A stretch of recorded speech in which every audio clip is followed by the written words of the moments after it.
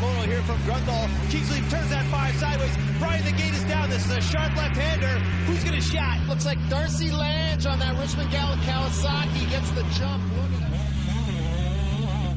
That's where it all started. Big MX Radio, brought to you by Justified Cultures, is on the air. Fueled by passion, focused on motocross.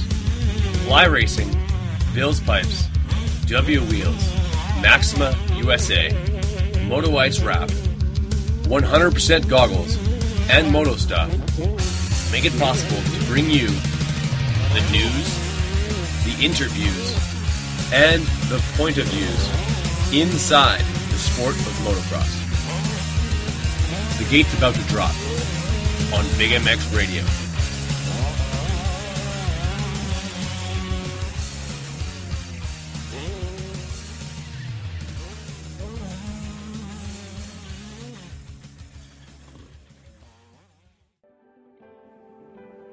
Justified Cultures is the kind of apparel from the moment you put it on makes you feel like it was made just for you.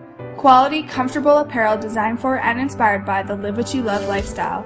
Woven throughout the moto, desert, skate, and surf culture of Justified is the desire to celebrate human achievement, to inspire and create a modern lifestyle brand reflecting today's generation. Zach Commons, Matty Jesse, Phoenix Racing Co., Dominique Daffé, Cody Matichuk, and John Short are just a few athletes who don Justified Cultures clothing. Passion needed a clothing line to speak to the way that it lived each day, so we created Justified Cultures. Navigate justifiedcultures.com to easily view over 40 individual styles to help you make a statement every time you step outside. As presenting sponsor to Big MX Radio, lock in promo code BIGMX17 when checking out at justifiedcultures.com to receive 30% off your Justified Cultures clothing. Express your lifestyle with Justified Cultures. Live what you love.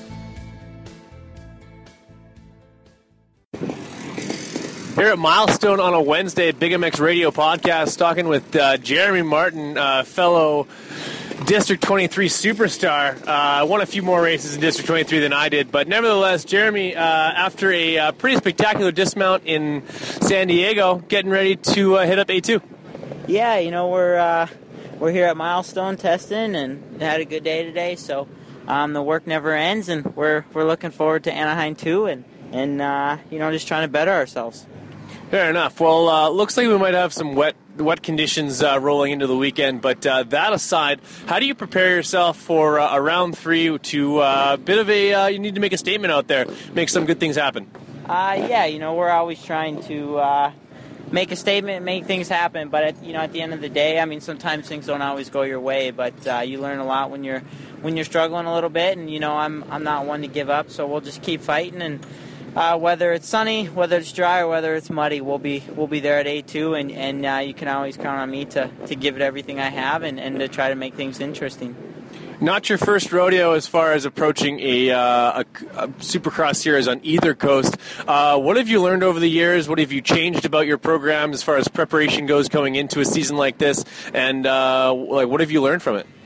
I would just say the biggest thing I've learned over the years is, I mean, how to handle things. I mean, obviously you're going to have your highs and you're going to have your lows, you know, and you know, sometimes people have more lows than they have more highs, you know, and I think that obviously I'm struggling a little bit, but you know, I think that's what makes it. We're going to win, and we'll get one here soon, and when we do, that's what makes it so special, you know. Absolutely. Now, is there anything special that needs to happen on race day for you personally? Not necessarily moving forward, but just in general. Is there maybe like a routine or something that you like to have in your arsenal to make you feel more comfortable on a race day? You know, I think, you know, like, I mean, I've won 2 outdoor national championships, you know, back-to-back first try and stuff like that. So I have a pretty good routine, you know. It's just all about, you know, for me it's about being uncomfortable, but just trying to be comfortable being uncomfortable, you know. I mean, that's probably the biggest thing about Supercross, you know, is like I don't know if anyone's ever really that comfortable. You go out for practice and you dial the track in, and then you're immediately being timed, and then you take a break, then you go back out for your second session, and then you have a 2.5-hour break, and you go right into a heat race. Yeah. And it's like, you know, it's just a little bit different, you know. I've always I've always been really, I'm fast, but, there's just little stuff that we try to work on, and trying to open up quick and stuff like that. And things don't happen overnight. Rome wasn't built in a day, and, just things take time, and we're here doing what we need to do to make things right. All right, man. Well, we wish you the best of luck this weekend. Thanks for the time. Thank you.